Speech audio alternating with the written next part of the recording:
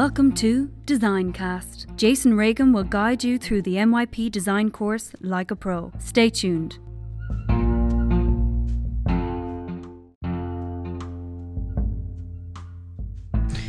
Hey guys, welcome back. And on this episode of DesignCast, I chat with my longtime colleague and friend, David Ardley.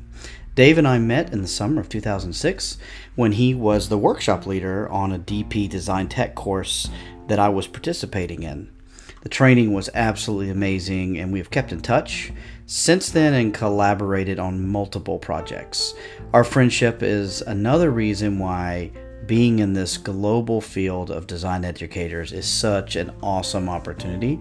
So I would encourage you to reach out to those people that you consider your mentors and friends and contemporaries in the design field. In this chat, Dave and I discuss a whole range of topics, but as the discussion moves on, we found that there's a theme that began to emerge, and that was value-added education.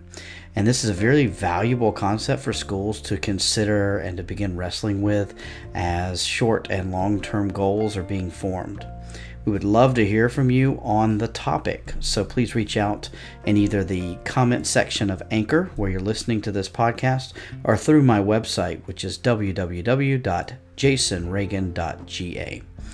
Dave shared a lot of books during that time, and those will be in the show notes. And so I really am looking forward to hearing from you about what your thoughts are on that. I also want to share with you all an exciting resource that my friend Ivo Hanan has been working on and developing for probably the last 6, 7, 8, 9 months. Ivo hosts a fortnightly live stream on YouTube, and it's called Ed Talks Live. Now, Ed Talks Live is a live talk show format show for teachers and parents to bring insights, thoughts, and ideas from a local and global perspective to help with remote learning and homeschooling needs, which is needed now more than ever. So the next live show is actually going to be on September 6th, and that's at 7 p.m. Gulf Standard Time, as he's based in Dubai. If you have time, please check it out. It's a lot of fun. You can head over to his website, which is ivohannan.com, EVOHANNAN.com. Also, if you listened in episode 2 of this podcast when I spoke to season, if you listened to his episode in season 2 when I spoke to Ivo, you'll remember that we were working on a sort of global design alliance. And so we have actually met since that episode, and we'll be sending out some forms in the very, very near future, probably in the coming week or two.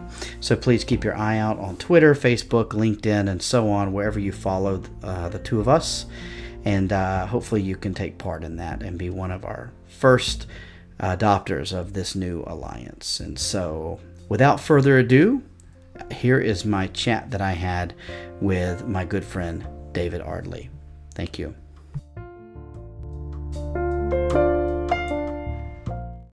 Hey guys, thanks so much for joining me again for an awesome interview that I have here with a longtime friend and colleague, Dave Ardley. I cannot do him justice introducing him, so I'm going to let him introduce himself. So Dave, thanks for being here, and tell us a little bit about yourself. My pleasure, Jason. It's really good to catch up and see you again, my friend. I met Jason back in 2005 on a diploma workshop that I was doing, and we've been in touch ever since in the design education. We both live and breathe it. So that's where we met. I started my education for design in the UK. I did a 4-year BEd Design and Technology degree for secondary education. I was educated in Hong Kong. We lived overseas most of our early lives. I went through secondary school there, and that kindled my interest in not just design, but teaching. I really enjoyed it on the student side. So that's what started that. I went into teaching. I started in an independent school, called a private school down in the West Country in the United Kingdom, teaching design and technology, coaching a bit of rugby things. And then once you're in the system, you start to move around. And so I went through being a head of department, a housemaster, doing a number of things in the UK. Got my first international taste down in France in 1999, which was the world's, the first all-laptop school in the Northern Hemisphere. So every kid from 4 to 18 had a laptop. We can talk about that later, and it was a really interesting time. Then back to England for my eldest daughter's education. She wanted A-levels. We made the decision, went back. And then we came to Switzerland about 6, 7 years ago. Again, teaching design technology. I was involved in marketing and missions, enterprise, that type of thing, moved a little bit. And now I'm here near St. Moritz as an assistant head in the international section of Boarding Internationals. And that's been over, 34 years. So that's a about it in a nutshell, buddy. Wow. Yeah, as you said, we met back in the early 2000s, mid 2000s. That was a clandestine group of people. We all kind of kept in touch. It was very, Really good. we had a great time. That's right. And what I remember of it, it was awesome. So yeah, it was. we had a great time. time. It was Athens, wasn't it? Was it Athens? It was in Athens, Greece. Absolutely. Yeah, it was fantastic. We had such a great couple of days together and several evenings together as well as a group, which was fantastic. And we had a great time. And so, yeah, we've kept in touch since then. And I know that your design is in your blood. You're a pure design teacher like me, but now you're actually kind of in a new role. Can you tell us a little bit about what your new role is all about? Yeah, certainly. It's my relationship with the school started through design. I came and helped set up design and technology for the diploma for them. And then they invited me back very kindly to be involved in the bigger picture of school development. And the school is going through change in a very positive way. We've got new developments facilities wise and building wise. And also, you know, we're quite a small school. We're only about 300 students, Jason. Most of those, over 2/3 are boarding. A lot of international students. And as I said earlier on our pre-chat, we run the Swiss Matura too. So we have 120 local students from the Valley and from the area who come in every day to study with us too. So it's a really nice cultural mix. And for me, there are two main roles for me. Is to support the head of the international department in what she wants and her vision. And she's new as well. She was new last year. So we get on very well. And that's part of the kinship here, because it doesn't matter how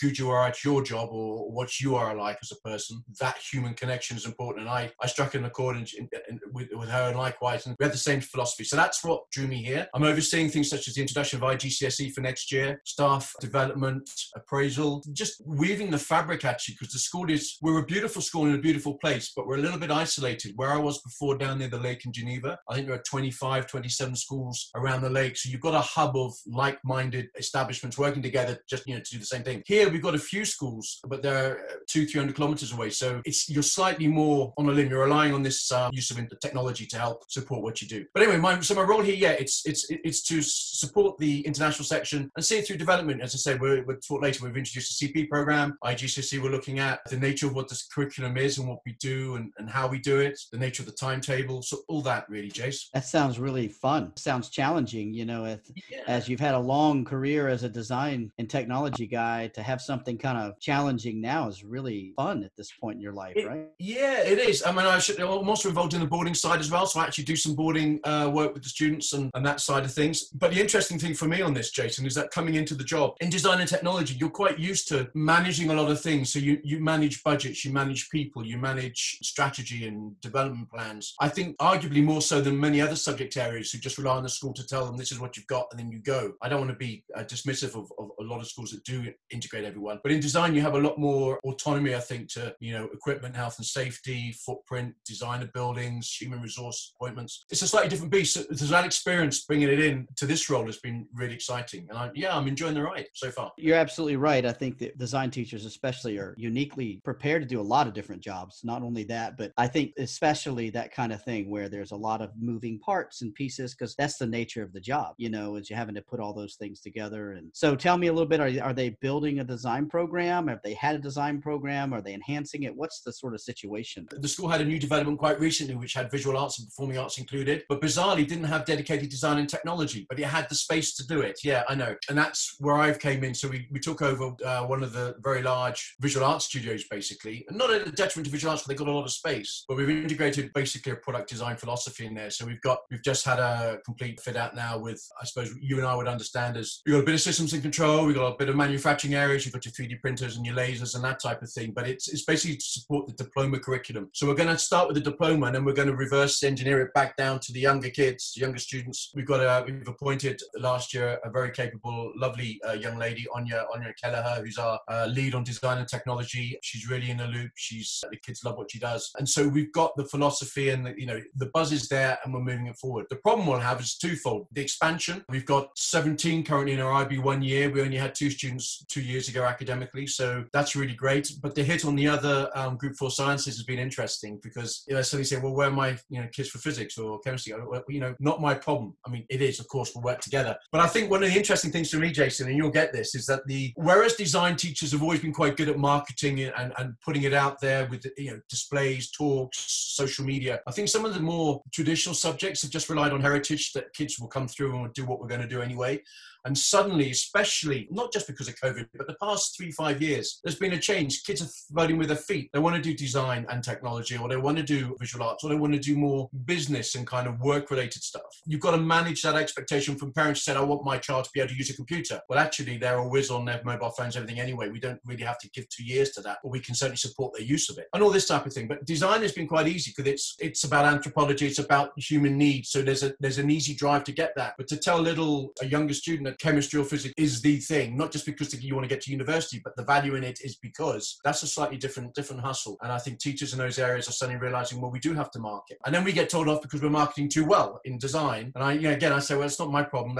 I'm telling you, we're speaking the same language because 10% of my job is education and 90% of it is marketing and systems and those and organizations, right? And how that works. And so I completely agree with you. I know exactly what you mean. And that whole group 4 discussion is definitely a touchy one in a lot of places, and do you then make a shift and make it a hit on somebody who's in the group 6 setup either, so that's the other trade-off there. So I think, as you're saying, we have the CP as well, and it's a really good option for those students, and there's a lot more flexibility, and I think there's a lot more that can be done there. So that's awesome that you guys are doing that too. So is the CP part of this design technology suite that you're talking about? Coming onto the CP program, we introduced it last year, so our first student has gone through this year. But yeah, design and technology is one of the subjects in the hub that they can do, and we made that decision because a lot of the syllabus work that's within a design and technology syllabus naturally goes hand in hand with the CP ideal and philosophy. And so it was that's an easy one for us to put in there. It would be a dumb thing not to do. Business as opposed to economics, and that's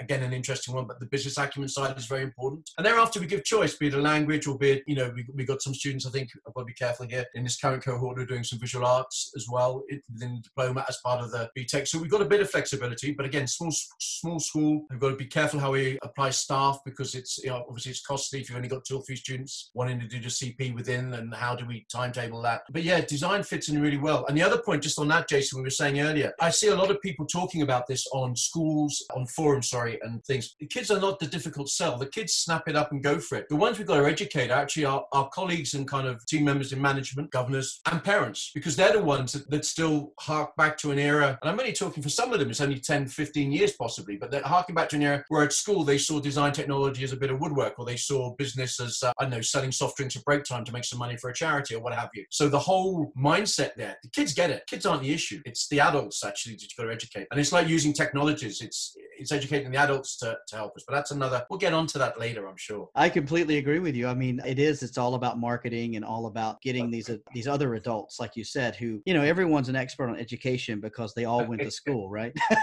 So everyone knows, right? And so I will say that the parents that our current CP cohort, the parents are really, really happy they made that decision, that they supported their child in making that decision. And so I think you're right. I mean, I think that it's definitely something, there's a lot of flexibility, and a lot of our students, their DP subjects that they're choosing are portfolio subjects. So therefore they're not even having to take exams in that sense. And so there's a little bit of some maneuvering you can do there. Yeah, there is. And the point about the IAs, Jason, is a very good one. I think I had a chat with, you boys saw Carl Malsom on one of these. We're talking about reverse engineering what we need. And I think this, again, it's not because of COVID. I think it was in the ether, but now we've been forced. What do universities want and what world of work want from our students? And actually, as much as this is good and saying, oh, you've got 3 A's and 2 B's and this and that, aren't you great? Sitting down with a portfolio saying, this is my ideation, this is my ideas, this is the line of how I got from there to there, that's the problem I hit, that's how I evaluate it. Well, the normal stuff, that is something I think now that people are realizing is actually quite important. And it's the application of your maths and your language. It's not just the knowledge. And I always think that a little knowledge applied well is much better than having someone who can name you all the capitals of Western Europe and do nothing else. And somewhere in between is a good land, a good place. I think design is the good place. I think that's where it radiates all this stuff. And I think we can spearhead curriculum change. And Lord knows we need to do it. It's been 16 years, I think, since Ken Robinson's Let's Change Curriculums and Look at It. And nothing's happened, let's be honest. So there's been little changes in little pockets. And have they stuck? I don't know. I can't say. But I agree. I mean, I think that I'm often quoted as saying, that design's actually the center of a lot of these programs. And then all the other subjects go through them. And when you look at where citation even of resources starts, very often it's, they're beginning beginning to cite images and ideas in design well before they're actually formally doing that in school, and there's all kinds of things like that, which I think would go a long way. I don't know if everybody would agree with us, but I definitely think I don't think, people won't agree with us, especially those from a core curriculum. I had an interesting one quite recently, and it blew my mind. They didn't realize we did essays in design. And I said, well, okay, really? I know that you do it in your subject. I won't say what it was, that would be unfair. But part of my job certainly is due diligence on looking at what other subjects do. I've read all the syllabuses. I really have. I'm a sad man. I've read the syllabuses of diploma for other subjects that we offer. So I understand where geography is coming from, or economics or physics in a way. And there's a lot of stuff in design that we do in greater depth in some of those subjects. You just got to look at that syllabus in diploma. I'm not saying it's a better subject. It's not, but it's an applied subject. And I really like that. But I think some people, professionals in our business of education, stay in a little area and don't seldom look outside to see what else are other subjects doing that can either help me and contribute to my subject, or how can my subject help and contribute to them. But in design, we always do that. We always look to facilitate how we can use it as a fulcrum to help others. That sounds very corny. When I say to help others, I mean to support others, in education. Yeah, absolutely. Cool. Are you finding in your current situation there are teachers, though, from other subjects who are curious about what's going on in design and want to know more about that? And what kinds of things would you say to them or show them if people are asking more questions? Yes, we are, because it's new to the school, and it literally is new to the school. And also, it's not in the state curriculum. Design and technology doesn't exist in the Swiss system, like it doesn't exist in the French system.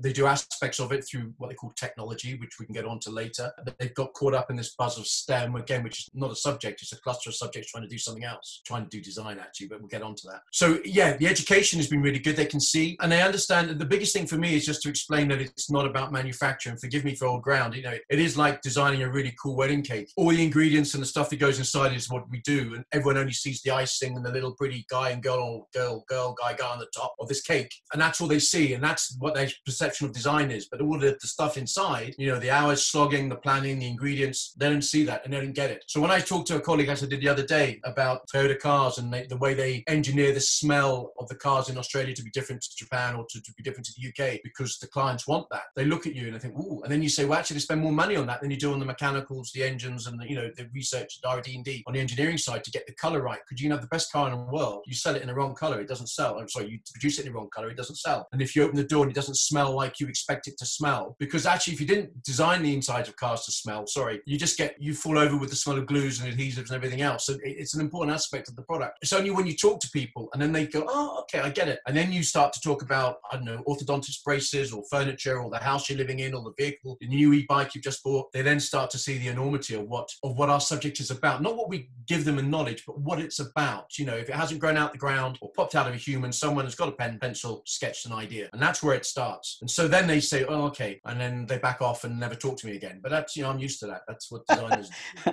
Unless they're in group 4 and then they're ready to riot because you're taking all their students, right? What kind of questions are you getting from students about it, maybe who have never been exposed to design before? What kinds of things do they ask? One of the first ones, and it's normally with the parents and the students, is it an academic subject, which you bite your tongue and think, you have to educate through. So yes, it is academic and it is also creative. And I think that's one of the key things for me to get over across the students. Design technology is an academic subject. Don't think it is purely creative. It is creative. It's massively creative, but it's academic too. And as soon as you get them onto that and lead by example and show them just a few products, it can be anything from an Apple iBook, as I said, to the Tesla technology and motor car, to SpaceX, which went up yesterday or the day before. They can then see and understand where you're trying to take them on this journey towards things. But it's also the most mundane things. I mean, you're in a part of the world, Jason, where, things like food, drink, and textiles are major GDP. They're major wealth creators. And when you tell that to parents, say, well, look, the clothes that you're wearing, the food that you eat and drink, that's designed. Whether you like it or not, people designed it. It comes, the raw ingredients, but then you design things to go. And we forget about that. It is a massive area of study. And anthropology, for me, is crucial to this. So when I talk to parents and students about this, about how we're designing and developing products to benefit humankind, sure, you've got your luxury products out there. We're in a school where a lot of parents are doing quite well, so they can get these luxury products. But at the same time, the nurturing of geotech materials to help land to grow products for people in countries where have drought, or it's a massive divide, and that's what gives me the buzz. So that education. Sorry, I'm coming back on track. What design's about? It's just not about I've got the new iPhone. Well, that's great. It's a bigger picture, and parents need to understand that, and colleagues, and that education. That's a hard hard one. I completely understand. And I'm actually in a really similar situation to you. We have pretty well-to-do students. That's part of the situation. That's what we have. There's really good things with that. There's things that you might not have when you're in a state system somewhere where you're dealing with lower economic status and things like that. Yeah. So I agree with you. And so, in thinking about that, if anyone's ever looked at the DP Design Tech syllabus or then looked at how MYP design is set up, it's incredibly academic. And what they don't realize is all the academics and the heavy lifting mentally that goes behind those two particular areas of study. I completely agree with you. I think that people look around, they don't see the design world, where you and I look around and we always see is the design world. Yeah, we get it, you see, and that's exactly it. And I mean, I'm passionate. I love design history, so that's a personal hit for me. But if you talk about user-centered design, the world where we've got obesity and we've got eating disorders on the other, we've got everything in between. We've got old sods like myself who, as you get older, you start to develop things, be it arthritis or lack of mobility. So how do we design products? Because we've got the more money to spend, supposedly, is disposable income, but then we can't use the products because they're not designed for us. I did something recently. The average remote control for a television set, it has 86 buttons on it, Jace. 86 buttons. Now, if I just remember my mum, bless her, she's passed on now. To give that to my mum, her head would explode. She just wants on, off, volume, channel.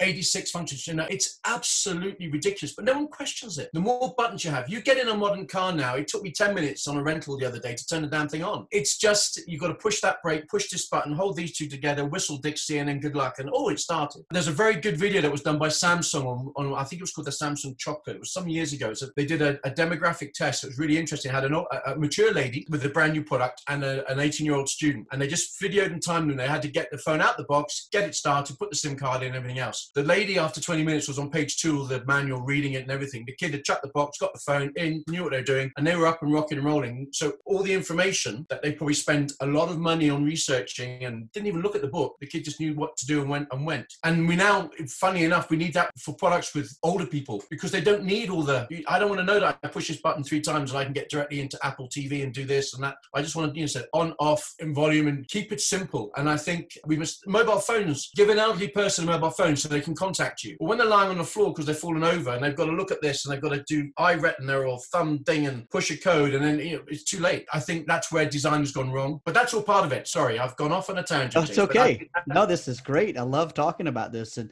this podcast is a proud member of the Teach Better Podcast Network. Better today, better tomorrow, and the podcast to get you there. You can find out more at teachbetter.com/podcasts. Now let's get back to the episode. I mean, if no one knows if you've never even looked at the DP design guide, design syllabus or anything like that, this is a big part of that, talking about when design fails and classic design and all these different things. And, the remote control's a prime example of userability, and designing for your user and user-centered applications and students, the minute they start to try to design their own app, they realize how hard designing apps are. Wow. No, but apps is a great, do you do that at your place, Sir Jace? Do you do app design? Or we do some user studies. We do some Adobe XD stuff where we're, cool. Prototyping different kinds of app interfaces and things. And I think because it's a pretty big business here in Korea, designing user experiences. So kids are interested in it, right? Well, of course they are. And in fact, I found recently, which blew my mind, there are 6,500 apps a day released globally. Think about that, a day. And roughly 10 to 12%, let's keep it simple because I'm terrible at maths, 10% of those are for education. So you got 650 apps a day, $3,800 a week, just for education. I still get quite amazed when I see some schools saying they want to ban mobile technologies, be it a mobile phone or something else in their schools. This is a massive resource. It's like standing in front of a tsunami with a table tennis bat, trying to ping the wave back. It's not going to happen. Educate them on how to use the technology. The technology is not the problem. It's, the social media is not the problem as such. I know there are other things, but it's educating youngsters and parents on how to use it at the right time responsibly. That's a different issue to the actual thing. But you're not going to stop this, I said tsunami of thing going out. And if 10% of those apps, so 650 a day, just for education, and let's just split it 50-50 primary, secondary schools, that's a massive amount of resource tools that teachers can use to help improve the quality of what they do. I'm not saying use technology to replace it. Some teachers don't have to use it. That's absolutely fine. It's a tool. But there is a mountain of stuff out there, and it's only going to get more. You'd be foolish not to at least look at it, I would suggest. I agree. And in our current situation with this COVID stuff, I would have to say that I'm really going to be interested when things kind of get back to normal in a sense, because I have a feeling that folks I've never seen in my school will come up and see me and ask me about certain things, because teachers have just gone through, or are currently in, the largest technology upskilling you could possibly think about, and that everybody's using tools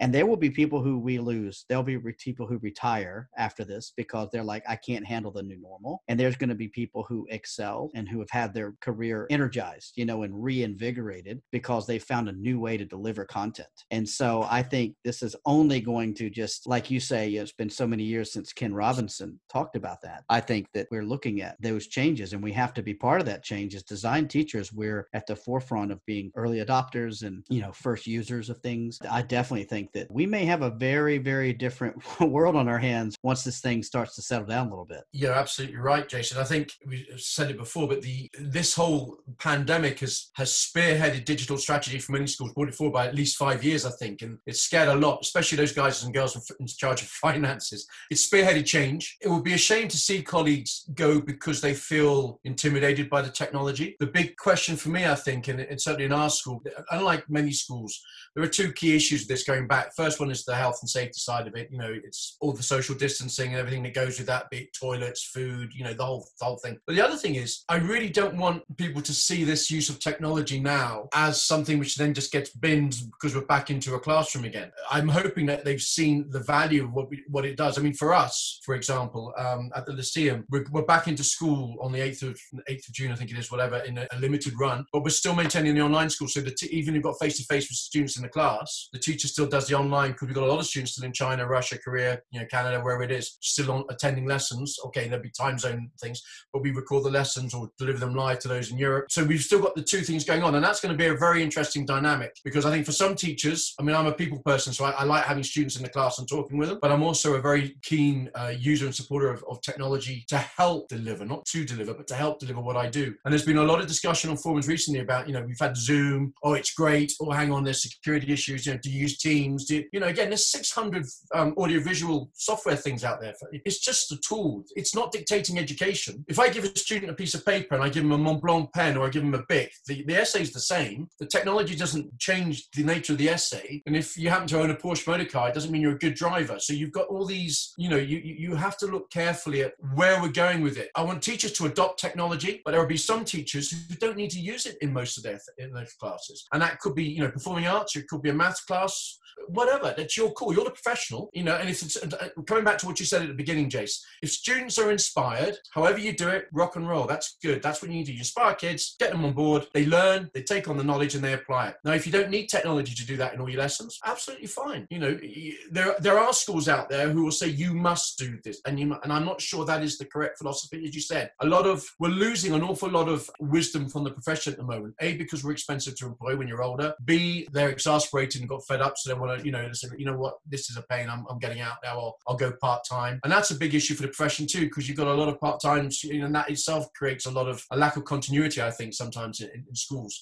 Yeah, there's a massive picture we need to look at here going back, and teaching, like nursing and the medical profession is under the spotlight, and I think we need to be very careful in how we plan and strategize going forward. But I think we've done an awful lot. We could never have planned for the amount of professional development that's gone on over the past 3 months or what have you, in terms of using technology, and also didactics of teaching, just the actual teaching online. That's been really good, and it's been to a certain extent free, because we haven't had to send colleagues off all over the place to go on courses. But how we manage that coming back in, and how we manage the well-being of teachers coming back in, and the well-being of students, and the well-being of parents, because a lot of parents are really stressed out at the moment. They can see what teachers do, and they love their kids to pieces. Please go back to school. Go. I love you. See you at 6. Bye now. And so we've got that big thing to manage now. I completely agree with you, David. Absolutely. Yeah. And as a parent who's also a teacher, it's a double whammy, because my wife and I are both teachers, and then our kids we can have 4 Zoom meetings going on at the exact same time. Thank goodness our bandwidth has been okay here to run that. But so I want to shift gears. Thank you. That was lively, that discussion, but just sort of the nuts and bolts, because a lot of the listeners are newer to the profession or either newer to teaching design. As an experienced person who's got 30 plus years and all these other things under your belt, 25 years anyway. How do you go about getting the resources and things that you need wherever you're at? Because you've worked in all kinds of different settings. What's the best way to go about that? What's some tips you can give people? I've been quite lucky because I've had a couple of schools where I've started a department from scratch, and that includes, in one school, it was the design. And one in France, we got in early. We were all employed to design the footprint, and then they built the school. It was a poured concrete school in about 6 months.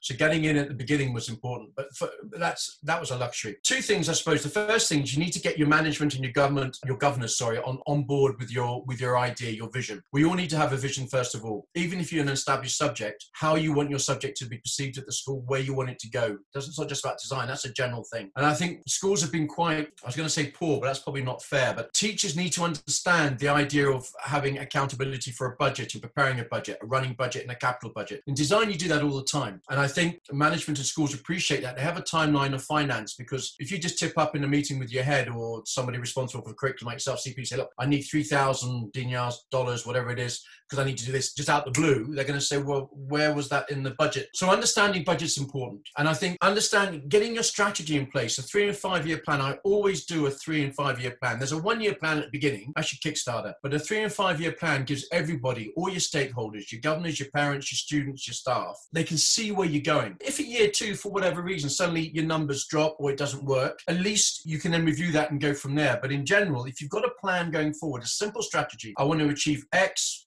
by this time and why. I need to have this classroom with these machines if I'm doing resistant materials, product design or systems and control, or if I'm doing a graphics-based approach to it, or textiles or food, whatever it is, you need to do your due diligence, visit other schools that are doing the same, and it doesn't have to, you don't have to fly somewhere or whatever. You can use the technology to, just go around with a GoPro or your mobile phone and show somebody, your department, I've done it here, just from my mobile phone. You show them what you're doing, where it's gone. Look at your legislation.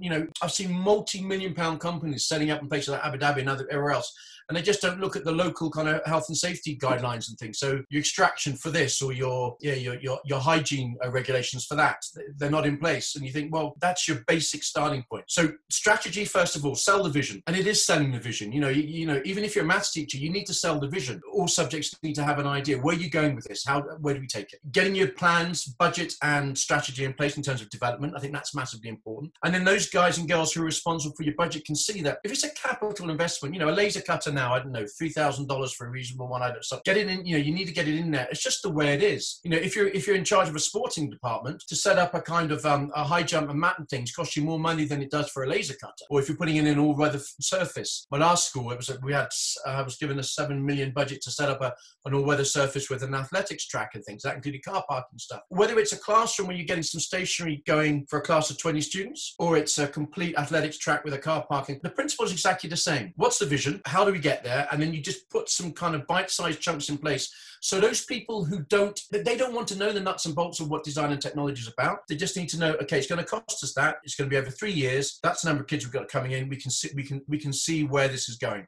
Fantastic. That's some great advice. And I know there's going to be people out there who will be taking notes. Yeah, this was Jason saying this. This is Jason. This is not anybody. So Dave, tell me what you're really, really excited about at the moment. Everything we're talking about, you're excited about. But what are the opportunities or the applications or whatever? What are you really excited about right now? In terms of curriculum, Jason, or in terms of tools and it resources? Could be anything, just what you're really into at the moment. The thing that's really giving me a buzz at the moment is been talked about for so long about what is our core curriculum and what curriculum's about. And when I say I don't mean my school, I think just globally in general. And I think this whole period of uncertainty over the past few months has reshaped the vision on what we actually do as schools. But it does have to come, in most cases, it comes from a central government kind of thing. And I think we just need to review, what is a core curriculum? What do we need to include to help our students develop as young guys and girls so that they can bring real benefit to society as we move forward? And the excitement for me comes from this thing, anthropology. I've banged on about it and bored people to tears for 20 years on it. I strongly believe that anthropology should be at the core of a curriculum, the study of humankind. And that was born out of design, because you design products to improve the quality of life for people. Whether it's a luxury product or a necessity, you do it to improve the quality of life.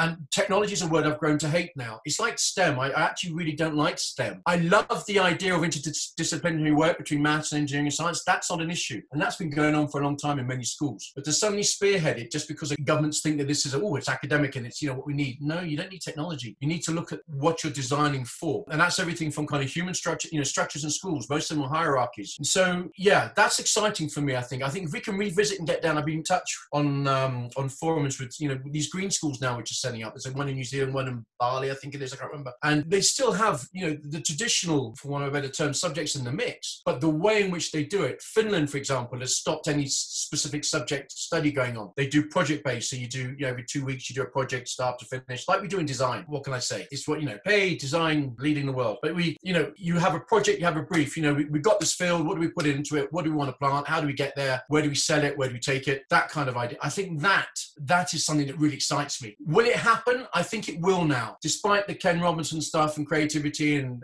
age, I think we've now been forced into where people have been forced to take a step back and look at what we offer in schools or what we offer students, I think, and adults. I think the world of work is certainly going to change. The knock-on effect to that is going to be massive, but schools are still going to have to be there to support that change and give the information to youngsters, give the knowledge to youngsters that they need to be able to then apply where we go. But I think that's the key thing.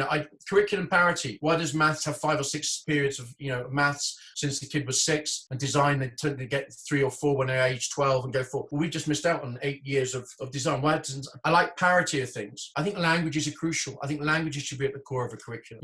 Sketching. I can do a sketch. I can do a sad face and show it to you on screen, and you know exactly what I'm thinking. And so we need to get right back down to fundamentals. But the problem we have, Jason, with this is that a lot of the people who are responsible for some of this have come through quite traditional and mainstream education experiences themselves. So they may not have experienced performing arts or visual arts or design and technology or sport or whatever it is that is, that gives that balance. And I think that is fundamental. And that excites me. I think that change coming. I agree with you. And I think parents are going to demand more. And when I say demand more, I think they're going to want more value for what's happening in school. I don't think status quo is going to be okay anymore. I think that they're going to say, how is this going to help prepare my child or whatever? And I agree with you. I'm excited about it too. And I think we've got a lot to do to get ready for that. I think so. When you say value, Jace, that's a very good term, actually. From your side of things, what do you think the value is that is missing currently that the parents look for? Well, again, I go back to saying that, everyone's an expert on education because they all went to school, right? And so I think, though, because the parents have, at least the ones who have been involved in this process of being at home and learning, if they're watching this process unfold with their kids, they're going to be looking at each other and saying, what are they doing that for? Why is that an activity? Why is that important? A lot of that seems busy work. We could have done that from a book ourselves. You know what I'm saying? So I think they're going to now be asking, wait a minute, is this how it usually is in your class? I think they're going to be starting or having conversations where they are asking a lot of the questions they should have been asking all along. And I think now they're going to be asking for more. And I think there's going to be cameras in the classroom from here until we can think about. I think that having that ability to stream and to capture what's going on in classrooms, I believe parents are going to also start demanding that too. Because I am aware of some high-end schools where parents send their kids away, even internationally, and at any point in the day, they can actually turn on their computer and see what's happening in that classroom that those kids are in. And I think that's going to become more of the norm. I don't know if you've heard of that or not, but yeah, that's happening in New Zealand and Australia and a lot of places like that. That's happening. It's really interesting. And is that, dare I say it, is that in state systems or fee-paying systems, Jason? Those are in private fee-paying systems, boarding school type situations. And it's not a question of health and safety or what have you. It's just the value added that a parent can log in and just see that, their son or daughter is enjoying that geography lesson or whatever it is, or what have you. That is really interesting. I hadn't really considered that. It's almost like, one of the biggest money spinners on television in recent times are these kind of, what do you call them? It's not a it's a documentary in a way, but you've got the GoPros on the policeman or what have you, that type of thing. We're saying we're going to have a vest with a GoPro on the teacher. So do you know what I mean? Yeah, exactly. Yeah. That'll be good. Yeah, it'll be good. I could see it being something that's set up in the back of the room so you're not really endangering kids being identified necessarily. It's kind of behind their heads kind of thing. But just to see, number one, if the teacher's doing what they should be doing. I mean, there's an aspect of that too, to see if that's going on. But I think more it's about what's the learning that's happening? What's it look like? I'm not encouraging this necessarily, but I'm just saying but it's interesting. I could see, because we're playing around with hybrid models and blended learning, and what's it going to look like when half our kids are not at school? school when we start back up? Are we going to have live lessons, or are they going to be recorded and then they can watch them later? We're wrestling with those questions too. And I think that that's probably what's going to be the future. And I think snow days and things like that may no longer be days that we're missing from school. They're just having them at home. So I think that's where we're headed. Look, you were in Hong Kong for a long time. There are disaster days there when typhoons come through, and when in Japan there's earthquake days, and in Indonesia they have the burn days and things like that, and Thailand they have floods and stuff. So I think what's happening is, as the LMS systems around, the learning management systems are becoming more and more prevalent and more advanced. I mean, I've seen huge developments in Google Classroom just in the last 3 months because of the market demands it. It's been accelerated, hasn't it, because of our situation? Absolutely. And they know if they don't do something, they will lose their market share. And so I think the developers have been forced to push this through. The point about schools have gone through change in the past decade, actually, Jason, and certainly the franchising, some of the big UK independents started off, your Wellingtons and your Dulwiches. They started off 15 years ago with, I remember working on some plans for a school, one of the first ones in China at the time, in Shanghai. And so the franchising has worked big time. So what is it that we offer over and above? And this could be one of those extra things that, if I'm paying this, what about this? The flip side, of course, is you go to some countries that downtown, they go through a metal detector, or they got cameras in there because of security and that type of thing. So we kind of got two ends of the spectrum. One, because a parent is paying, therefore they want to, I want to see Mr. Regan teaching, and is he doing a good job, and what color are his trousers today, because I think that's important to the development of my child. And then you got this other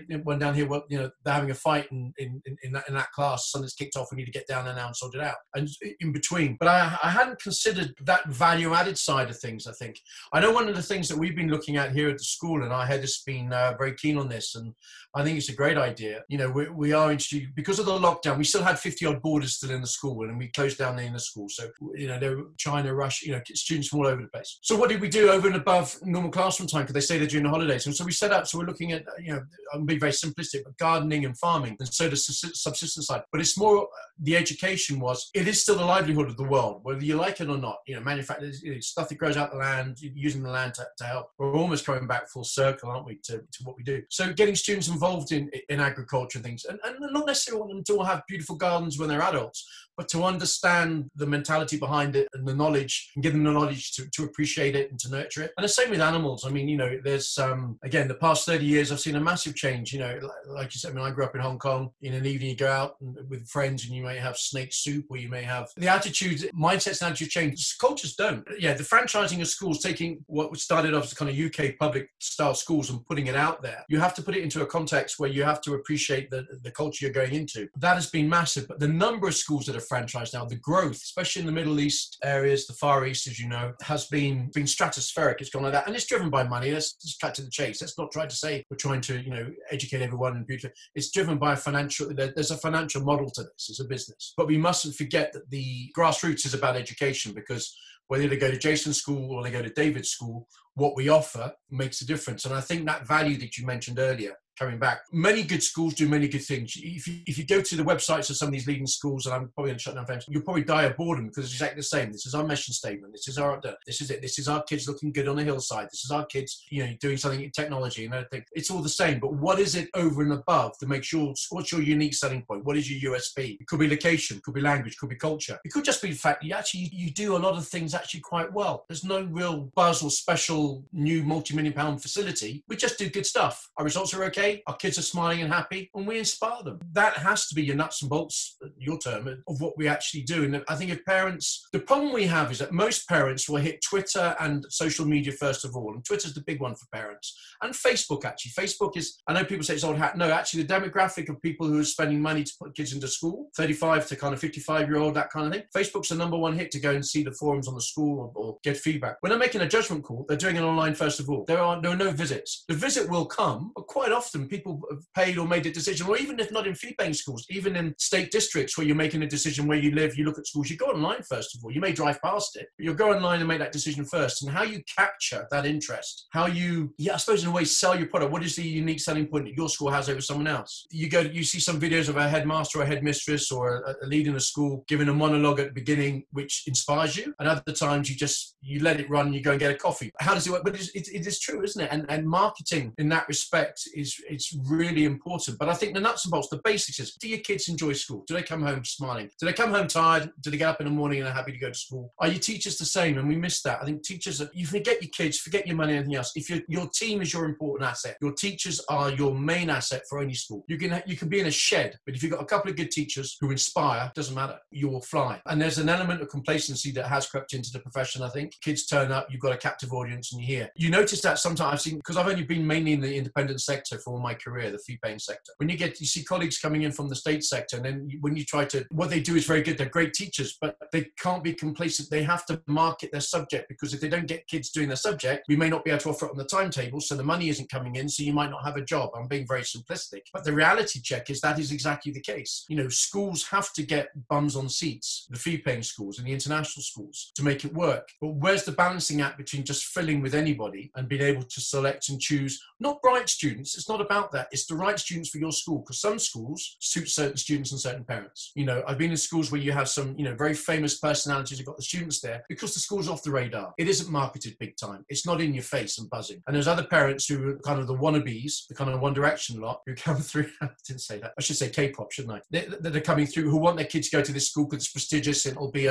they'll network with students and they'll bounce on it. You know, it's a really tough game to do. And as a parent like yourself, I've got two girls, Jason, 23 and 16. You know, we homeschool our youngest one. Our eldest one is studying online at the moment for courses. So it's a really tough market out there. And I think that the whole of the COVID thing has changed the mindset of parents too. Well, why do I need to spend 30,000, 60,000 on a school when I can see this at home? And the other thing, just very quickly, technology, I love it. There was a show in China not that long ago, which was done by, if I name the fashion house, I'll get shot. It wasn't Prada, but one of those. And they did it was a holographic display. All the models came up and down. It was completely holographic. And the audience were far enough away not to know. And it was only at the end when the models came together and poof, you can see it on YouTube. They disappeared. And everyone then realized that they weren't real models. Why education? I can see a kid sitting at a desk here. I need my geography tutor.